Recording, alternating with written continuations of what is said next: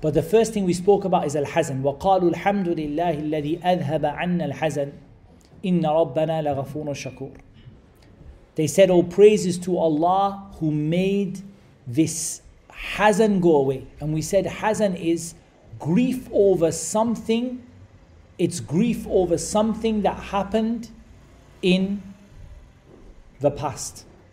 So someone has got some trauma in their life and it's caused them to grieve over it, to be sad over what happened in the past. And Allah Azza wa Jal tells us in Jannah that there is no hazan. There is no sadness, there is no trauma, there is no depression, there is no grief. So this is the first one the Quran tells us about.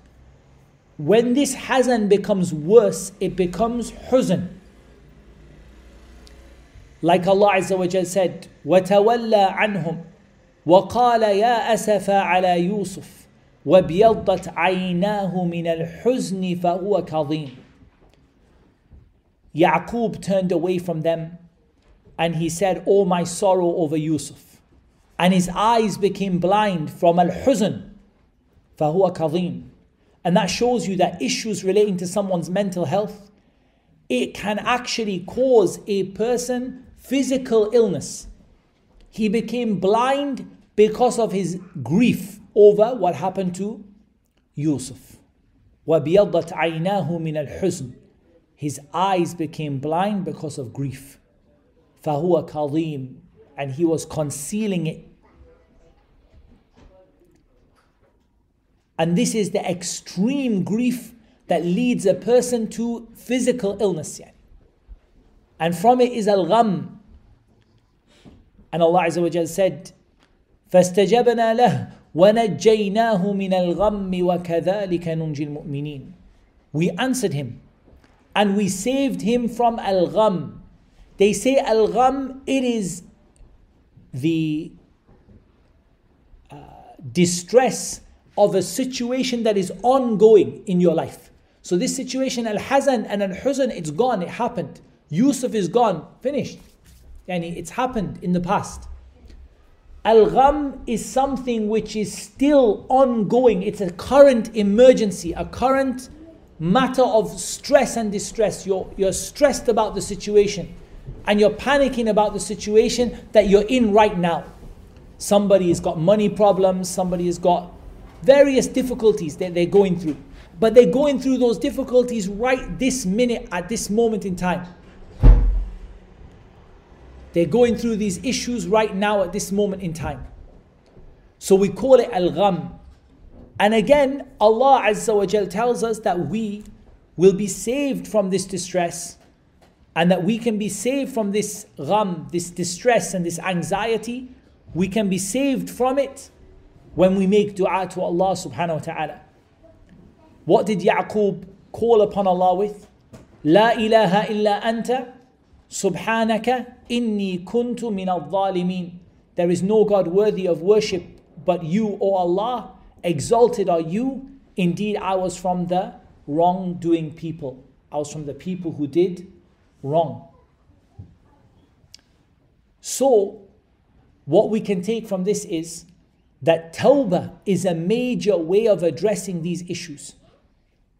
A major way of addressing our stress and our distress and our problems is tawbah, to come back to Allah, to repent to Allah.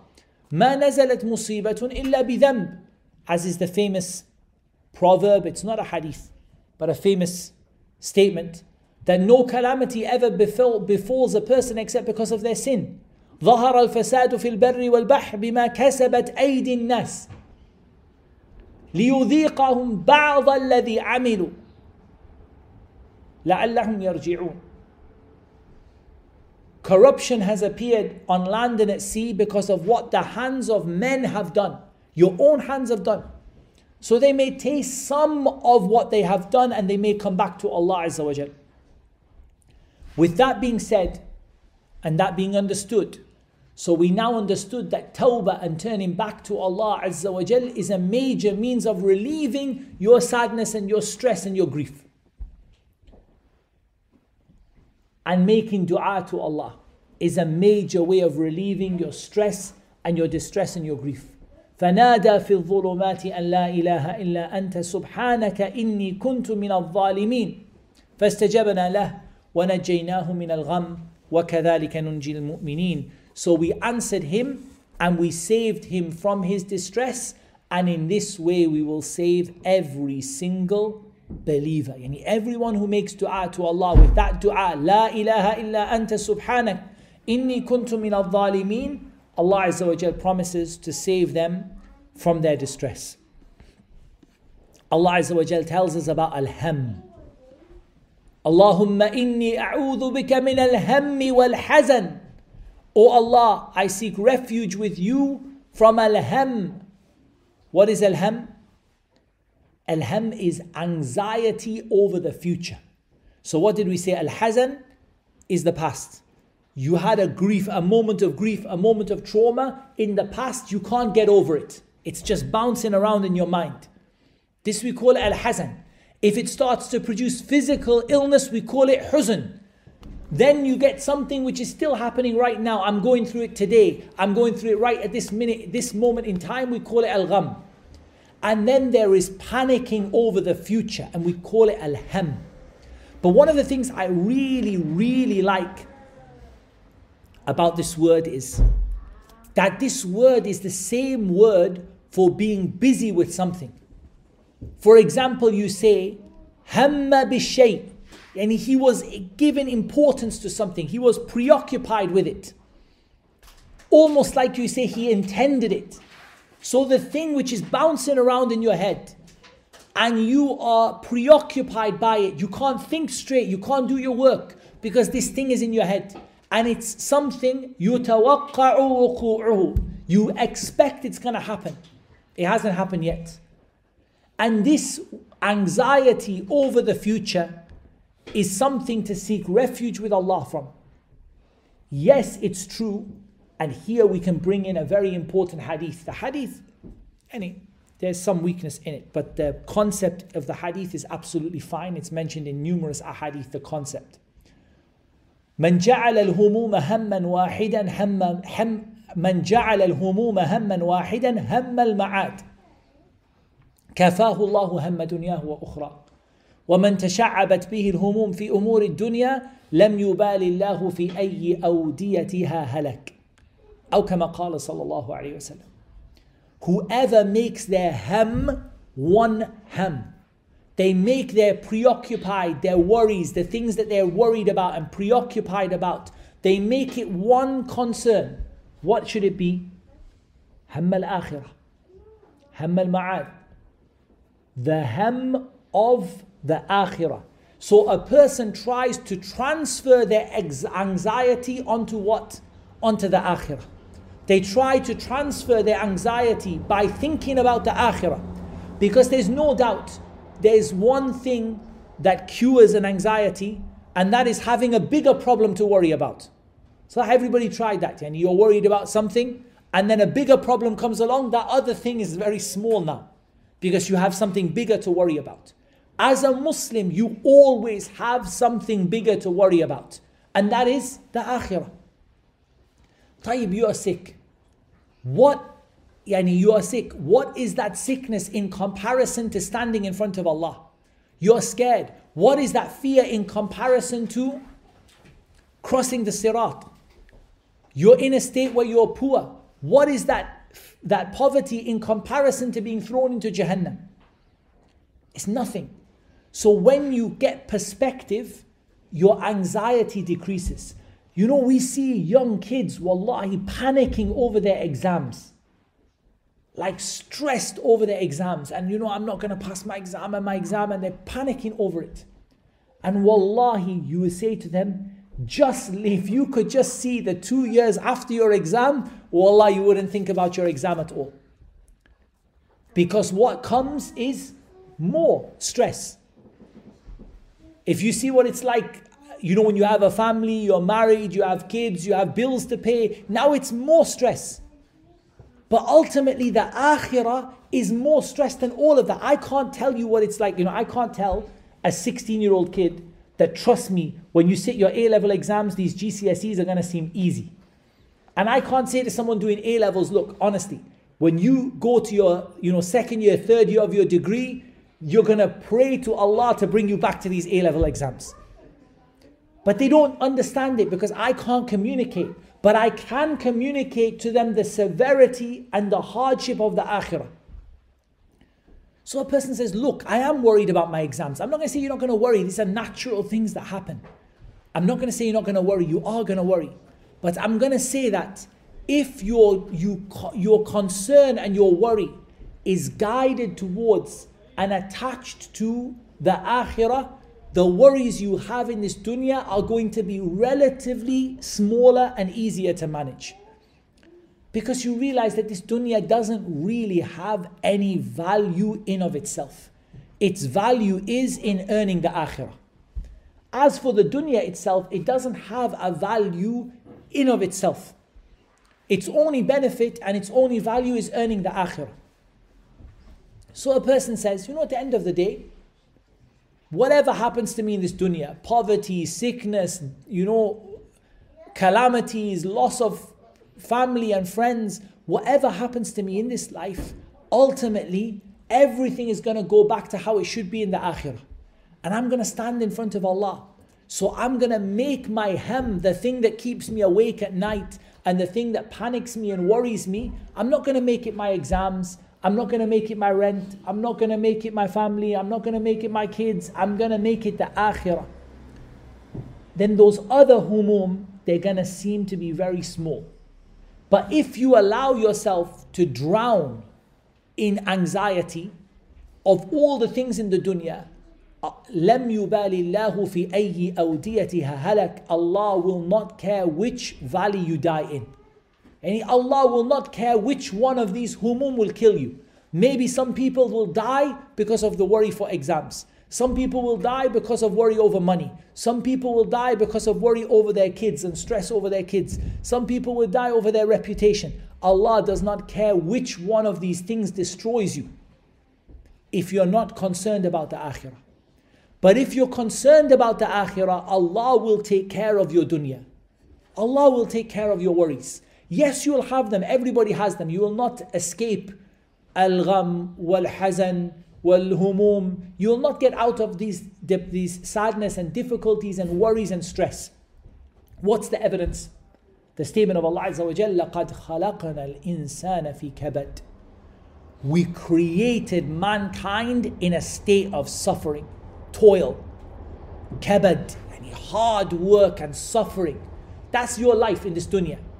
Kabad.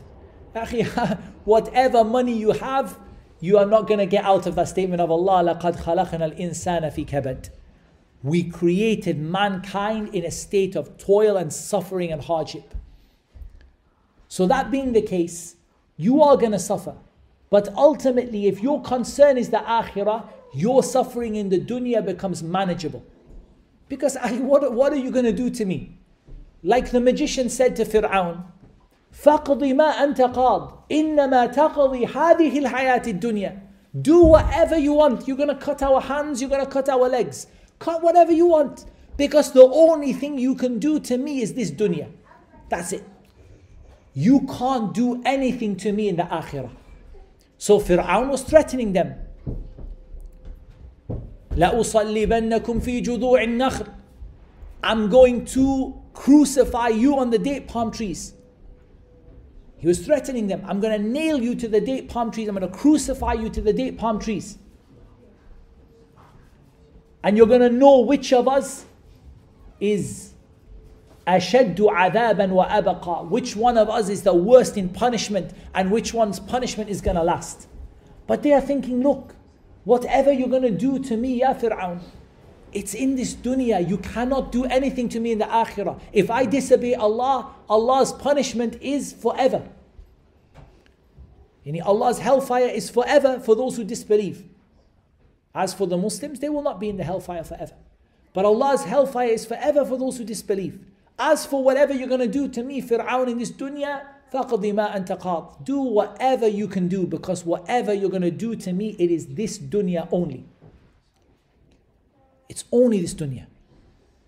And if a person's ham reaches an extreme level, it might even reach the level of al-yats, despair. Like the statement of Allah Azza wa Jal that He said from Yaqub, when Yaqub said to his children, وَلَا تَيْأَسُوا مِنْ رَوْحِ اللَّهِ إِنَّهُ لَا يَيْأَسُ مِنْ رَوْحِ اللَّهِ إِلَّا الْقَوْمُ الْكَافِرُونَ. Don't despair of Allah's relief. Nobody despairs of relief from Allah except for the disbelieving people. So a Muslim, however much you're suffering, however much you're going through hardships, however stressed you are, however confused you are, you should never despair that Allah is going to bring you relief. And from the descriptions that Allah Azza wa Jal talks about in the realm of what we would today call mental health is ضيق الصدر, your chest being compressed, feeling like you can't breathe, like someone is squeezing your chest. Allah Azza wa Jal said, وَلَقَدْ نَعْلَمُ أَنَّكَ يَضِيقُ صَدْرُكَ بِمَا يَقُولُونَ. We certainly know that your chest is squeezed and compressed because of what they say. And Allah Azza wa Jal said, فَمَنْ يُرِدِ اللَّهُ أَنْ يَهْدِيَهُ يَشْرَحْ صَدْرَهُ لِلْإِسْلَامِ وَمَنْ يُرِدَ أَنْ يُضِلَّهُ يَجْعَلْ صَدْرَهُ ضَيِّقًا حَرَجًا كَأَنَّمَا يَصَّعَّدُ فِي السَّمَاءِ كَذَلِكَ يَجْعَلُ اللَّهُ الرِّجْسَ عَلَى الَّذِينَ لَا يُؤْمِنُونَ. Whoever Allah wants to guide them, He opens up their chest to Islam. Look at how Islam is described. What is Islam described as? Inshirah al-sadr. Your chest becomes open. Alam nashrah laka sadrak. Didn't we open up your chest? What does it mean? Inshirah al-sadr. It's like you can breathe. It's like someone took the pressure off you, like something very hard, like a big stone was on your chest, and then the stone was lifted, and it's like your chest opens up and you can breathe. And this ضيق الصدر, it's like somebody placing a big heavy rock upon your chest. And you feel the weight and the burden of your sadness, your anxiety, your worries, your stress, like you can't breathe, like someone is compressing your chest and you can't breathe. Allah says, whoever Allah wants to guide, He opens up his chest for Islam. And whoever Allah wants to misguide, He makes his chest tight and compressed, as though he was being propelled through the sky. This is powerful. What happens when you're propelled through the sky? Like for example, in a rocket, astronaut or a fighter pilot, when they go very, very fast upwards in the sky, they get what? G-force, right? The force of gravity crushes their body and crushes their chests. The astronaut who goes in the rocket, or the fighter pilot when they fly the plane upwards, they get extreme pressure in their chest. Look at the miracle. This is a miracle of the Quran, that Allah describes this pressure in the time that the Quran was revealed. And the word used is not, there's no other word for it. كَأَنَّمَا يَصَّعَّدُ. He didn't say كَأَنَّمَا يَصْعَدُ. Yas'adu means to climb up, like he's climbing up in the sky. Because when you climb in a plane or when you climb up a flight of stairs, you don't feel that pressure. When do you feel it? كَأَنَّمَا يَصَّعَّدُ فِي السَّمَاءِ. Like you're being propelled at high speed through the heavens. That's the feeling of somebody crushing your chest. That feeling of crushing your chest, it comes to people. It comes to people, sometimes it comes to people because of misguidance. And other times it comes to people because of sadness. And that's what Allah Azza wa Jalla said, وَلَقَدْ نَعْلَمُ أَنَّكَ يَضِيقُ صَدْرُكَ بِمَا يَقُولُونَ. We know, O Muhammad, that you feel this pressure in your chest because of what these people are saying about you. They're calling him names, they're calling him sha'ir, kahin, sahir. They're calling him a poet and a magician and a fortune teller. They're saying that he's taking this from Ahlul Kitab. And the Prophet ﷺ feels like his chest is being squeezed because of what these people are saying about him. What did Allah Azza wa Jal give as the cure to this? This is important. Because when we talk about the sickness, So we must also talk about the cure. So we talked about the sickness in the sense that the Prophet ﷺ felt like his chest was being compressed. What did Allah give him as the solution to feel better? فَسَبِّحْ بِحَمْدِ رَبِّكَ وَكُمْ مِنَ السَّاجِدِينَ وَاعْبُدْ رَبَّكَ حَتَّى يَأْتِيَكَ الْيَقِينَ. Glorify with the praise of your Lord and be from those people who make sajda. Does that not tell us that by saying Subhanallah and Alhamdulillah and the adhkar, you can bring relief to your chest? And does that not tell us by worshipping Allah, wa'bud rabbaka, and continuing to worship Allah, you can find relief? And you find relief through sujood. Do you not hear about what the Prophet ﷺ said to Bilal? He used to say to Bilal to give the adhan or to give the iqamah, to give the adhan for the prayer. وَأَرِحْنَا بِالصَّلَاةِ. Give us relief in our prayer. Make our prayer a reason for us to feel ar-raha, to feel relaxed and to feel relief. So each of these ayat that are mentioning this distress, and each of them is giving us an answer. We heard the dua, Allahumma inni a'udhu bika min al-hammi wal-hazan. This dua in itself is one of the most powerful tools against depression, sadness, grief, anxiety, trauma, worry. So you're making dua. You are praying. You're making sajda. You're saying Subhanallah and Alhamdulillah, and you're doing your adhkar. You're asking Allah's forgiveness. La ilaha illa anta subhanaka inni kuntu min al-zalimin. And you continue to worship Allah until that which is certain, i.e. death, comes to you. And Allah Azza wa Jal mentioned Al-Asaf. Al-Asaf. And we mentioned this in the ayah in Surah Yusuf. وَتَوَلَّى عَنْهُمْ وَقَالَ يَا أَسَفَا عَلَى يُوسُف. He turned away from them and he said, يَا أَسَفَا عَلى يُوسُف. It's a sorrow, right? He said, how I feel such sorrow over Yusuf. And Allah Azza wa Jal, He mentioned faragul qalb. What is faragul qalb? It's your heart just feels empty. And these are feelings people can identify with. There's no description that is more beautiful than this description. That your heart feels empty. Like it feels like you don't have any emotions. You feel numb. Your heart feels empty. Allah Azza wa Jalla said, وَأَصْبَحَ فُؤَادُ أُمِّ مُوسَى فَارِغًا. The heart of the mother of Musa felt empty. Like it's like an empty heart. إِن كَادَتْ لَتُبْدِي بِهِ لَوْلَا أَنْ رَبَطْنَا عَلَى قَلْبِهَا لِتَكُونَ مِنَ الْمُؤْمِنِينَ.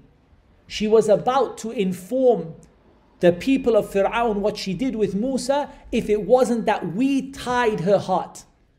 And we made her heart strong. We tied it, made it firm. So that she would be from the believers.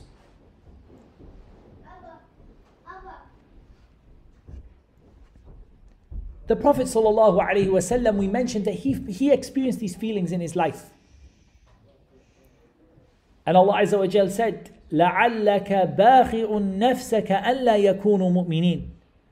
Perhaps, O Muhammad sallallahu alayhi wasallam, you would kill yourself out of grief that these people would not be believers. So even the messengers went through stages of sadness and sorrow. But Allah Azza wa Jal made them firm. Allah subhanahu wa ta'ala made them strong. Look, Allah Azza wa Jal said about the mother of Musa, she was about to tell what happened to Musa, but Allah made her heart firm. Allah made her heart strong. And the Prophet sallallahu alaihi wasallam, if it wasn't for the fact that Allah made him strong, he would have wanted to have killed himself. Because these people would not believe.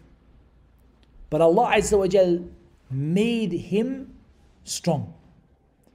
So seeking strength from Allah and turning to Allah and looking at the cures that are mentioned in the Quran, like the statement of Ibn al-Qayyim.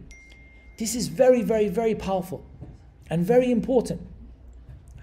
A lot of people, what happens to them is that they actually neglect the Quran in dealing with these issues. So what they do is they give a lot of attention to the medical world, and I'm taking medication, I've been to the doctor, and I go to the psychiatrist, and I'm going for counseling. But a lot of time they neglect, and I'm not saying those are bad things, but a lot of time they neglect the Quran. The Quran that mentions depression, grief, trauma, sadness, feelings of suicide, all of these are mentioned in the Quran. And the Quran gives answers to each and every one. But like Ibn al-Qayyim said, وَمَا كُلُّ أَحَدٍ يُؤَهَّلُ وَلَا يُوَفَّقُ لِلْإِسْتِشْفَاءِ بِهِ. Not everyone is able to actually look at the Quran and find that solution, or able to use it.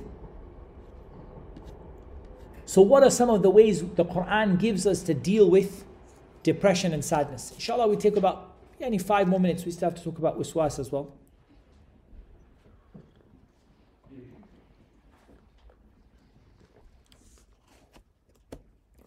The first one, Allah Azza wa Jal gives us knowledge. And from this is the statement of Allah subhanahu wa ta'ala, إِنَّمَا أَشْكُ بَثِّي وَحُزْنِي إِلَى اللَّهِ وَأَعْلَمُ مِنَ اللَّهِ مَا لَا تَعْلَمُونَ. What is it that brought Ya'qub through his depression and sadness? وَأَعْلَمُ مِنَ اللَّهِ مَا لَا تَعْلَمُونَ. I know from Allah what you don't know. And Allah Azza wa Jal said, وَمَنْ يَتَّقِ اللَّهَ يَجْعَلْ لَهُ مَخْرَجًا. Whoever has taqwa of Allah, Allah will make him a way out. And taqwa means doing what you can to obey Allah, and whatever you can to avoid disobeying Allah. And if you do that, Allah promises you, يَجْعَلْ لَهُ مَخْرَجًا. Allah is going to make for you a way out of your problem. We talked about remembering the hereafter, and we talked about dua. And from the most powerful of dua for overcoming issues of the mind and emotions is this dua. Allahumma inni a'udhu bika min al-hammi wal-hazan wal-ajzi wal-kasal wal-jubni wal-bukhl wa dala'i ad-dayni wa ghalabati ar-rijal. O Allah, I ask you to protect me from anxiety and grief, and from helplessness and laziness, and from cowardice and stinginess, and from being heavily in debt or overpowered by men. Some of the scholars, they said, this dua, it covers every single thing that could go wrong in someone's life. Either you're worried about something that hasn't happened, or you're depressed about something that's already happened, or you are ajiz, you're incapable of dealing with a problem, or you are kaslan, and you have a problem, you can deal with it, but you're not dealing with it properly. Or you have cowardice, you're not brave enough to tackle the issue, or you're stingy and you're not willing to give what is needed, or you have a debt that you cannot pay back, or you have someone who is bullying you or who is causing problems for you. Yani ghalabatir rijal, someone is overpowering you or attacking you or bullying you. This is every problem that can go on in someone's life is in this dua. And from them is the dua, Allahumma inni abduk wa ibnu abdik ibnu amatik nasiyati biyadik madin fiyya hukmuk adalun fiyya qada'uk أسألك بكل اسم هو لك سميت به نفسك أو أنزلته في كتابك أو علمته أحدا من خلقك أو استأثرت به في العلم الغيب عندك أن تجعل القرآن ربيع قلبي ونور صدري وجلاء حزني وذهاب همي.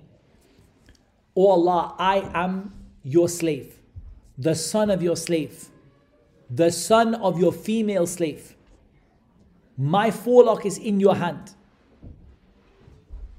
Your command over me is always executed, and your decree for me is always just.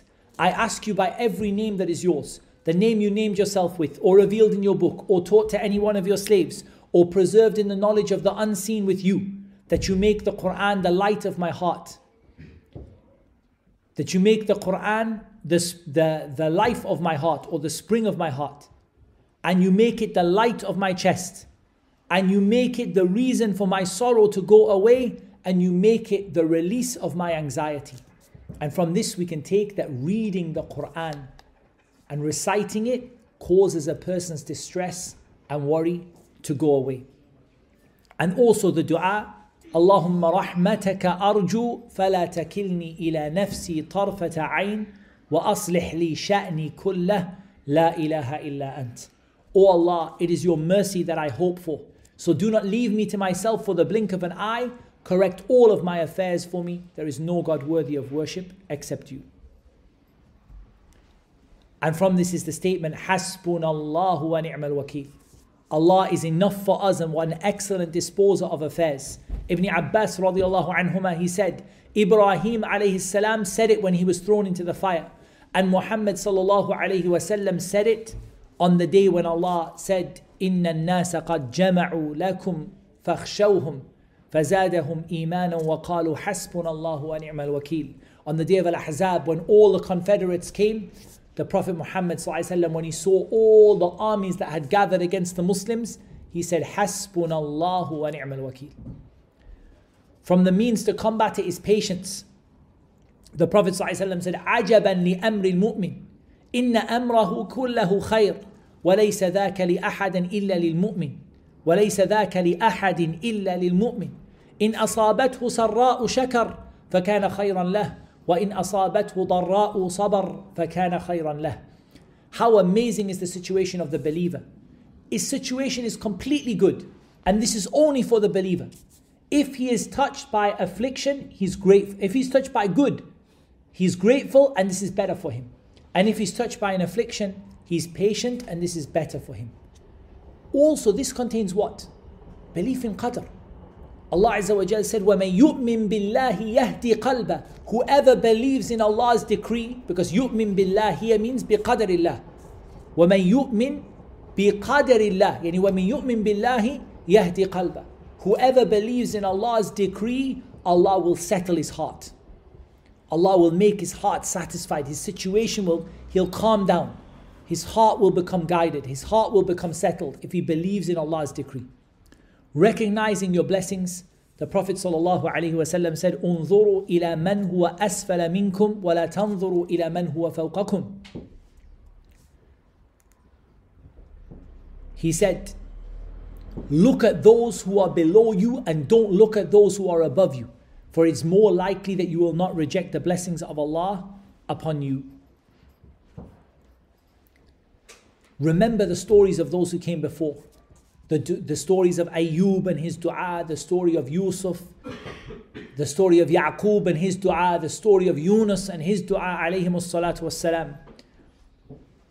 What was the dua of Ayyub? أَنِّي مَسَّنِيَ الضُّرُّ وَأَنْتَ أَرْحَمُ الرَّاحِمِينَ. I've been touched by affliction and you are the most merciful of those who show mercy. What was the dua of Yunus? لا إله إلا أنت سبحانك إني كنت من الظالمين.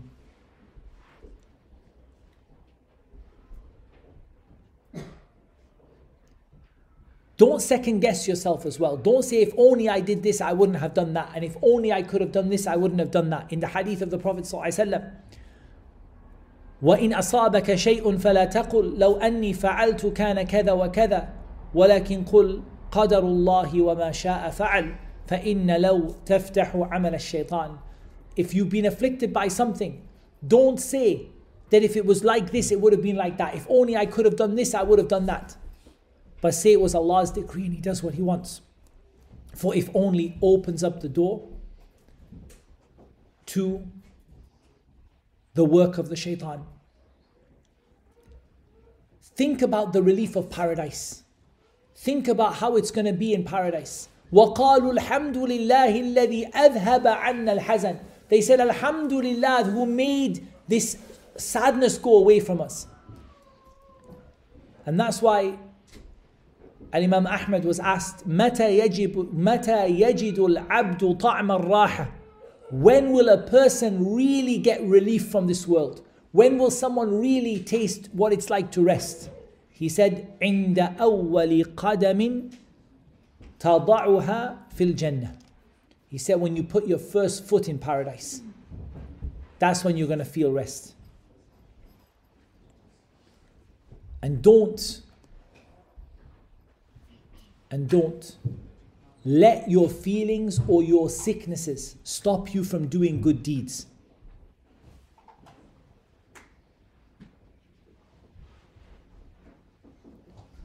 Some people, when they're afflicted by a calamity, they start falling into haram. They start looking for haram, willing to earn haram, saying things that are haram. Instead, a person should be patient. They should have trust in Allah. They should remain firm upon Islam. And they should believe that Allah subhanahu wa ta'ala will make for them a way out. And that the end result will be for the people of taqwa. And that what has happened happens because of our sins. So they remain patient, they remember the promise of Allah is true, they seek forgiveness for their sins. And a person praises Allah subhanahu wa ta'ala in the morning and the evening. They don't get angry, they don't say bad words about Allah, they don't get frustrated and say, why is this happening to me? Seeking Allah's help through patience and prayer and recitation of the Quran. Ya ayyuhalladhina amanu ista'inu bis-sabri was-salah. Inna Allaha ma'as sabirin. O you who believe, seek help from Allah through patience and prayer. Indeed, Allah is with those who are patient. And a person seeking help through the recitation of the Quran, asking for forgiveness for their sins, and worshipping Allah Azza wa Jal consistently. So that deals with an overview. Allah, it doesn't have time to even go into specific sicknesses and their issues and how to deal with them. But we do have a lot of people who are afflicted by what we would call wiswas, the whispering of the shaitan. And Allah Azza wa Jal tells us about this in Surah An-Nas. قُلْ أَعُوذُ بِرَبِّ النَّاسِ مَلِكِ النَّاسِ إِلَهِ النَّاسِ مِنْ شَرِّ الْوَسْوَاسِ الْخَنَّاسِ. From the evil of al-waswas. Al-waswas is the one who whispers, right? Al-khannas is the one who withdraws. And he whispers and then runs away. الَّذِي يُوَسْوِسُ فِي صُدُورِ النَّاسِ. He doesn't whisper to your ear. Because when someone whispers to your ear, you hear them. He whispers into your chest. It's subtle, right? You feel the effects of it. He whispers into the chest. Now I've got a full video on the issue of wiswas and how to overcome it. But I just want to give someone, if someone asks me, give me one single thing I can do to remove the wiswas of the shaitan. I'm going to give you just a few simple points. The first is that the greatest, I believe, benefit in terms of keeping away from the wiswas of the shaitan is the statement of Allah Azza wa Jal, إِنَّ الَّذِينَ اتَّقَوْا إِذَا مَسَّهُمْ طَائِفٌ مِّنَ الشَّيْطَانِ تَذَكَّرُوا فَإِذَا هُمْ مُبْصِرُونَ. Indeed, those people who are touched by an affliction from the shaitan, a feeling, an impulse, anger, confusion, worry, تَذَكَّرُوا, they remember. What do they remember? Number one, they remember Allah. And number two, they remember that this is from the shaitan. So let's say someone says, I've got a problem of OCD, I'm just washing my hands again and again and again, and the person's in the shower for hours, the person feels everything is unclean, and so on.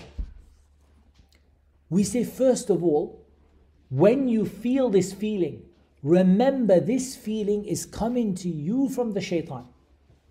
Don't get me wrong, I'm not talking about being medical or non-medical. I'm not talking about being mess or being a medical issue. I'm saying shaitan is making it worse. Yes or no? Shaitan is making it worse. Shaitan is the one who is fueling it because he wants you to ruin your prayer and your ibadah. So you spend 5 hours making wudu, you miss all of your prayers, and then you maybe don't even pray after that. Shaitan wants you to do that. So shaitan is making it worse. Remember, this is from shaitan. When you see yourself washing your hands for the 10th time, تَذَكَّرُوا, remember that this is from shaitan. And when you remember it's from shaitan, you behave differently. Because when you think it's from you, you keep going and you're stressing about it, you're worrying about it. When you remember it's from the shaitan, straight away, automatically now you have an advantage. Yeah, this is from the shaitan. This is not from me. This constantly feeling unclean, constantly being in the bathroom, constantly washing myself, not liking the way my room is, feeling everything is not right. This is from shaitan. So the person reads, it's not me, this is shaitan. And the person remembers Allah. تَذَكَّرُوا أَيْ ذَكَرُوا اللَّهِ. They remember Allah. So they ask Allah to keep them safe. They say Subhanallah, Allahu Akbar, A'udhu Billahi Min Ash-Shaytanir Rajim, La Hawla Wa La Quwwata Illa Billah. These words cause the shaitan to go away. Whatever they say, Astaghfirullah, La ilaha illallah, Subhanallah, Alhamdulillah, La Hawla Wa La Quwwata Illa Billah. These words they're saying are making the shaitan go away. But there is a third thing mentioned in the ayah that people don't really pay attention to. Allah said, إِنَّ الَّذِينَ اتَّقَوْا, the people of taqwa. That means that you can't just achieve this by just, disobeying Allah and doing haram and then say, why am I not getting cured from it? You must try your best to obey Allah. Try your best to make your wudu properly. Try your best to keep away from what is haram as much as you can to the best of your ability, and then remember this is from shaitan and remember Allah. And if you do this, insha'Allah ta'ala, you will find relief from this problem. One more single piece of advice, because I know we're running late, and my single piece of advice is, if you feel a lot of doubt, what do we say to most people when they feel doubt about something? We say build upon what is certain, right? Yeah? We say the issue of certainty is not removed by doubt. Al-yaqeen la yazulu bil-shak, right? Certainty is not removed by doubt. The problem is for someone who is suffering from wiswas, they have no certainty in anything. They don't even certain in the one time they wash their hands.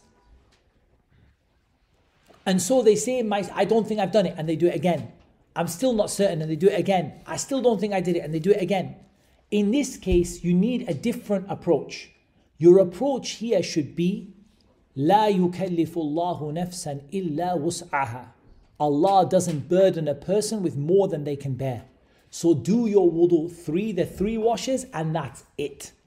Don't say that I washed it, I don't think I've done it, yaqeen, I don't have yaqeen. If you suffer from extreme wiswas and OCD-like symptoms, do not do it more than the number of times mentioned in the sunnah, and say, لا يكلف الله نفسا إلا وسعها. Allah doesn't burden a person with more than they can bear. Allah told me 3 times, I did it 3 times, khalas, done. And if you still feel doubtful, ask someone else to watch you. Don't trust your own judgment. Because sometimes the first thing, like the poet said, the first thing that transgresses against you is your judgment. The first thing that transgresses against you is your judgment. So let someone else look at what you're doing. Tell him, Akhi, look, wallah, I'm having a little bit of issues with my wudu. Just watch me make wudu. If you see me make a mistake, tell me. The person comes and says, your wudu is fine. That's it. Go pray. Don't say my wudu. Person is praying, 10 raka'at every prayer. They keep standing, no, I haven't done it. First of all, only do what is not a burden. Yani, la yukallifu Allahu nafsan illa wus'aha. You do it your 4 times and that's it. Your 4 raka'at, that's it. But if a person still is struggling, have someone pray with you. Pray in the jama'ah, or pray and let someone observe you and say to you, if you missed a rak'ah, they will say to you, otherwise, you know that your salah is complete. Once you remember it's from the shaitan, and you change your mentality, and you remember Allah, and you try these small things, slowly but surely the situation does get better for a lot of people. There are some people who have genuine difficulties beyond that, and most of those difficulties can be treated with ruqyah and prophetic medicine, insha'Allah ta'ala. That is a topic for a whole nother day. And that is what Allah Azza wa Jal made easy for me to mention. In this, again, I've spoken about these in more detail. I've got a video on waswasa, I've got a video on depression, but this is just like a few points of benefit and a summary, just for people to kind of remind themselves about and just to inshallah think about بإذن الله تعالى. هذا والله أعلم والصلاة والسلام على نبينا محمد وعلى آله وصحبه أجمعين. We have Q&A time or no time?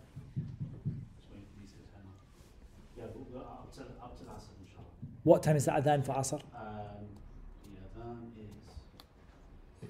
Good enough. No, leave it. is the adhan.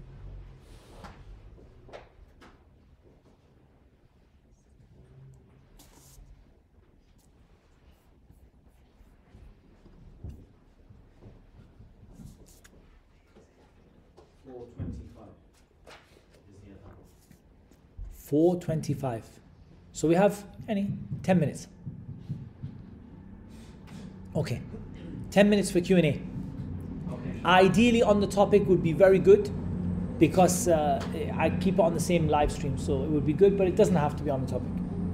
Okay, we can do something different. I'm going to send a young man around with the mic. If you've got a question, put your hand up and the mic will come to you. Jazakallah khair. Okay, Jazakallah khair.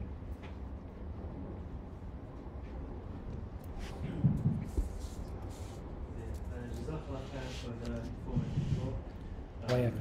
My question is more for those people who might have someone around them. My question is about those people who might have someone around them who's suffering from maybe depression or other mental health problems, maybe a family member, or they might actually be a medical professional who's dealing with patients with mental health issues.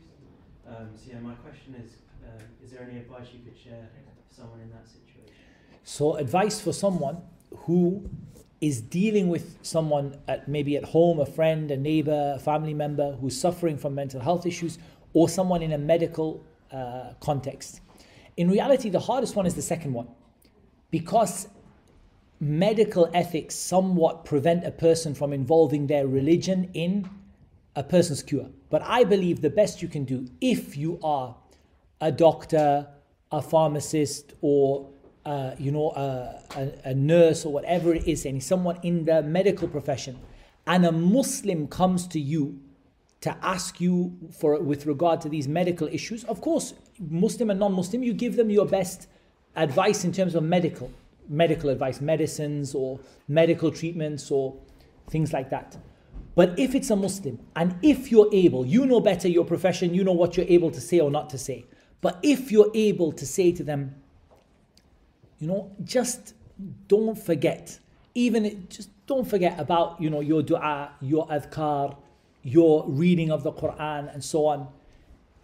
Some people you can say it to, some you can't, even Muslims, because, some people you'll come and say, look, don't forget about your dua. They'll go straight to the practice manager and complain, like that.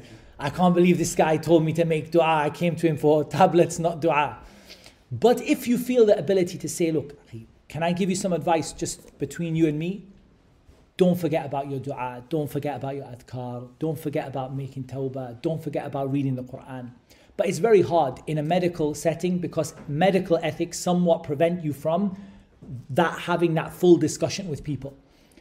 As for the situation of someone supporting someone, this is easier because now you have the ability to actually advise them and bring them to what is best. And one of the beautiful things is Islam doesn't prevent a medical intervention. Like Islam doesn't say you can't take tablets, you can't go to the doctor, you can't see a psychiatrist. But Islam tells you that, look, don't ignore the fact that Allah has given you a whole set of tools that are outside of conventional medicine. And how amazing is that? That I don't just have to take tablets. How many people are complaining, well, I take these tablets, I have side effects, it's horrible for me, it's a nightmare, I wish I could get off it. We don't say stop taking them, but we say, why don't you start treating yourself with the Quran and the adhkar and the dua, and then see with your doctor if it's possible to reduce or even eliminate the use of your tablets over time. And wallah, I've tried this personally with many, many patients, wallahi, many. A number, I can't even bring you the number, of people that were taking various medications and things, and they were not happy. It wasn't like they were taking them, they said, I'm happy. I'm side effects, I'm suffering, I wish I don't have to take it. So, okay, why don't we do this? I can't tell you to stop them, because they could be dangerous if you stop them. But I can just advise you some Islamic treatments, and then with your doctor, you can work on reducing the medicine, or even getting rid of it completely. and maybe you can try. And we give them all the solutions and the different issues and dua and the adhkar and ruqya and prophetic medicine and all of these different things, tawbah, and the person is doing. Alhamdulillah, you see the person slowly, surely getting off the medication to the point they might stop the medication completely. They might even stop medication. Their doctor told them, you can never, in your life, you're never going to get off it. And they stop it completely. We have people with things like bipolar, things with things like schizophrenia, severe depression, all different kinds of issues, who actually come off of their medication or reduce it down to a much lower level just by supporting their treatment through ruqya and dua and so on. And that's amazing. So I would say encourage them and show them that, look, you're panicking over all these different things, but actually, subhanAllah, there's some treatments you could do that have no side effects. Just try these few things and just give them hope in Allah.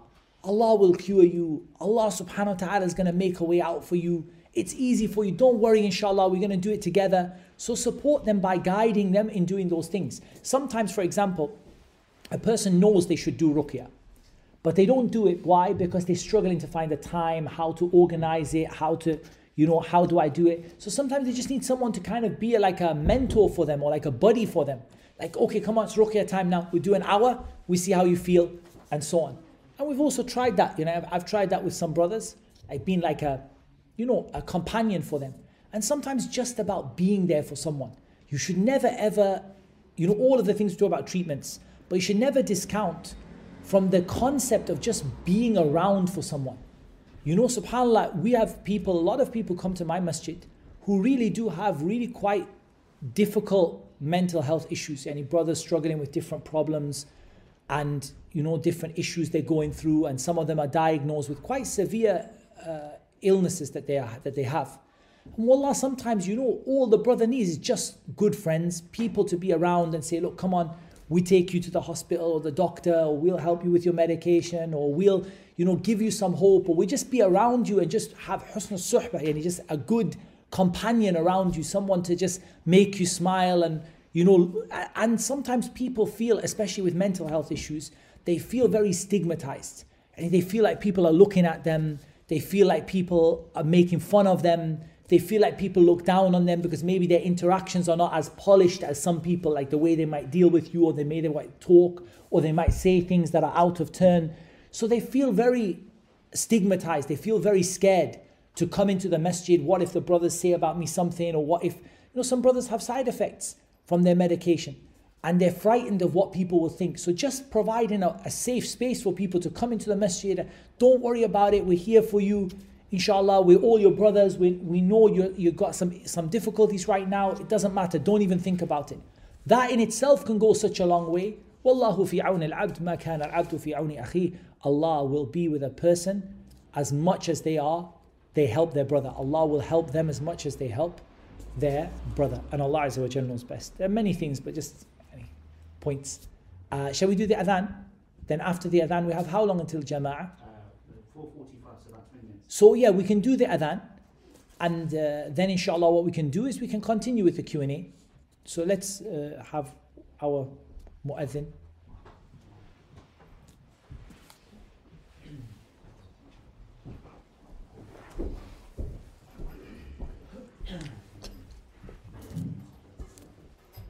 الله أكبر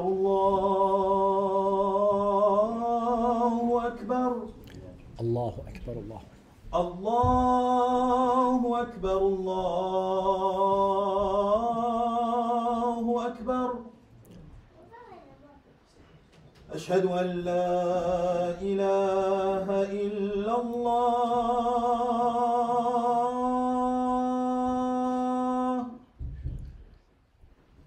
أشهد أن لا إله إلا الله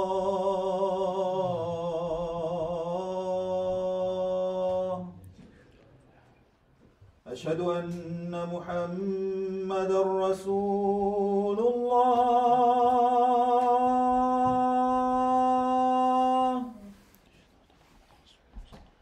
أشهد أن محمدا رسول الله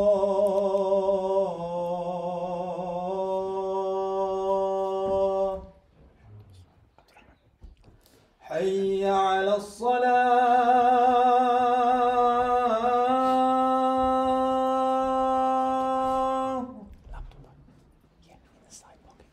حي على الصلاة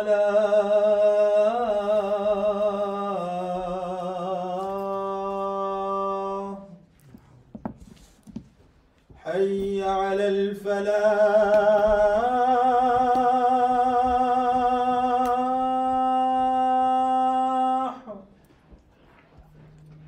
حي على الفلاح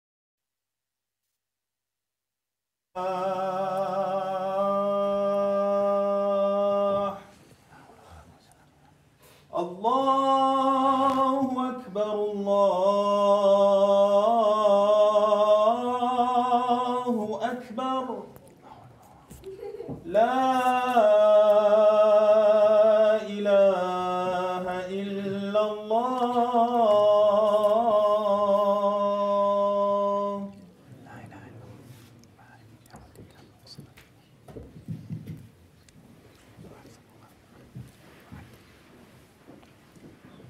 Just as a side benefit, there's a hadith narrated by Bukhari and Muslim, just to show you like some of the things that Islam provides to somebody that maybe people never thought of before. The Prophet ﷺ talked about talbina. Talbina is it's barley, it's like a barley flour, something like that. I'll find the name of it, one second so I don't get it wrong. It's just called talbina. Everyone knows it by the name talbina. But it's called barley flour. Yeah, it's a barley flour porridge. The Prophet ﷺ said about it, he said, التلبينة. He said, التلبينة مجمة لفؤاد المريض تذهب ببعض الحزن. He said, talbina gives comfort to the aggrieved heart and it lessens grief. And it takes away sadness from a person. Yani. So it comforts a heart of a sick person and it makes certain sadnesses and grief go away. It's just one example of prophetic medicine or one example of things that people don't realize what Islam can give you. And we know the Prophet ﷺ, he said, تَدَاوُ وَلَا تَدَاوُ بِالْحَرَامِ أو كما قال, seek a cure or a medicine, but don't use the medicine which is haram. Why do I mention that? Because I saw a lot of people, sometimes, for example, let's just say someone goes to a counselor, psychiatrist, but often not so much a psychiatrist, often a counselor. And the counselor tells them to do something haram. This happens. I know people right now who are going through counseling for various different issues, mental health issues. And those people, their counseling they're going through, their counselor regularly tells them to do things that are haram. Not like as in, go and do haram, do as much haram. But they tell something as a solution that is haram. For example, the guy says, look, I'm feeling really lonely and it's a trigger for me. I get worse and I start having anxiety because of the loneliness.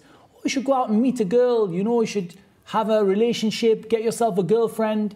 So the counselor doesn't know because the counselor might not even be Muslim or might not be a practicing Muslim, so they don't have the ability to tell you what is right and wrong. So be careful that whatever information you're given, you don't follow something that is haram. And this is something I've experienced recently. I've been working recently, a couple of times I've been to hospitals. One time a consultant psychiatrist invited me to a hospital for ruqya for a patient. The family requested it. And I've been dealing with a case recently where I've been accompanying someone who's going to hospital through the various sort of like the mental health side of things. And I found this issue, that it is true that people, sometimes their doctor or the counselor will tell you to do something that's not allowed in Islam. So be careful about that also, based upon the hadith, take a medicine, but don't take a medicine that is haram. طيب, any more questions we had? What advice would you give in terms of what the religion says about physical fitness and its role in the life of a Muslim, how we should look after our bodies? You know why I'm smiling? Because I'm thinking of the statement of Allah Azza wa Jalla, Ya ayyuha alladhina amanu, lima taquluna ma la taf'alun. How am I going to answer this question without being a hypocrite? Wallahi, I advise myself, the only thing I can say is, nasiha li nafsi wa lakum. For me and for you. That wallahi, we have to take care of our physical health. And I'm not even just going to say physical health as a preventative issue. But wallahi, even as a means of seeking a cure from Allah. From among the best things, and I work regularly with people who have all different kinds of mental health issues, like severe conditions and less severe conditions. And I don't know any of them that doesn't improve by going outside and exercising. And I'm talking about the whole range of mental health conditions. Almost every single person I know, and I deal with a lot. Yani, I deal with a lot of them. All of them, virtually, I can't remember one single one that doesn't improve with going outside and physical exercise. So wallahi, it's honestly, it's something that Allah made it like a sunnah of, Allah made it a nature of human beings. That just to go outside, to get some fresh air, to get yourself out and to exhaust yourself physically, it does so much for your mental health. It does so much for it. And preventative issues, no doubt. You know, wallahi, when you're not eating well, when you're not exercising, when you are not keeping yourself healthy, there's no doubt that this leads to depression and sadness and, you know, all kinds of issues. It leads to anxiety over your image, your body image, you know, like constantly feeling fat and feeling like you're not healthy and, you know, worrying about how people look at you, and it leads to anxiety. It leads to all kinds of problems. Ibn Rajab said something amazing, rahimahullah ta'ala. He said, if you see a man with a stomach, you should consider like this man has a disability. And this person should be considered to be like they have a problem with them. And wallahi, it's so true. Wallahi, and this nasiha for myself. وَمَا أُبَرِّئُ نَفْسِي. I'm not saying I'm innocent, but nasiha for myself, honestly. That this issue of health is a big thing. I'm not saying about people naturally. Yes, some people find it easy to lose weight, some people find it hard. But just looking after your health as best you can. Trying to get outdoors a little bit, trying to get some fresh air, trying to get a little bit of sunlight, trying to eat a little bit healthy. When you fill your stomach up right to the top, who feels good? Find me a single person who feels good when they fill their stomach to the top. Nobody. You feel good while you're eating it, but once you filled your stomach, every single person, you feel horrible. You feel lazy, you feel down, you feel full, you feel fat, all that stuff. For wallahi, this is a nasiha to myself. We really need to take care of our health. We need to take care of our diet, and we need to take care of our physical well-being, because this body is a ni'mah from Allah.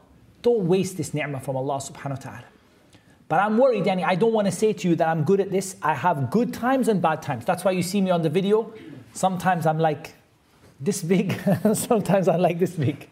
Because I have good days and bad days when it comes to this, as we all do. But wallahi, nasiha to myself and nasiha to all of you is that look after your health, look after your diet, and don't ever look down upon the value of just even taking a walk outside in fresh air. Wallahi, especially among the young kids, a lot of what they want to spend their time with is haram, right? Like, for example, they want to spend their time watching haram on video games and phones and all that stuff, just wasting time. Wallahi, just go out and spend some time in nature. And wallahi, subhanallah, maybe you don't even see something haram in the whole time.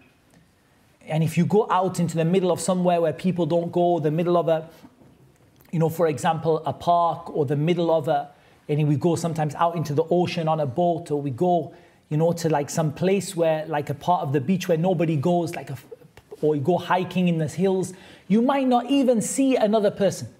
But wallah, you come back feeling so good and much better for yourself. So everything is in moderation, but don't neglect the benefit of looking after your health. And that's a nasiha to myself, so nobody says, yeah, Muhammad Tim, this is nifaqun amali. This is your hypocrisy coming out here. we say this is a nasiha to myself and a nasiha to all of you. Now, we have time for one more, well, I would say 5 more questions, but the way I answer questions, we maybe have time for one more question. Assalamu alaikum. Wa alaikum salam. I have a question. What do you advise on someone who has doubts in getting married? Could you explain to me what if you know the answer, what the cause of it is? Like they have doubts from like personal experience, and like the factors from society that pressures them not even get married, but to like chasing the dream of like money and say, oh, you can get settled when you get older. No doubt. That's a very good question. So someone who has a doubt about getting married, and the cause of their doubt is maybe other people's experience. You know, that's why, wallah, when people talk about marriage, ajib.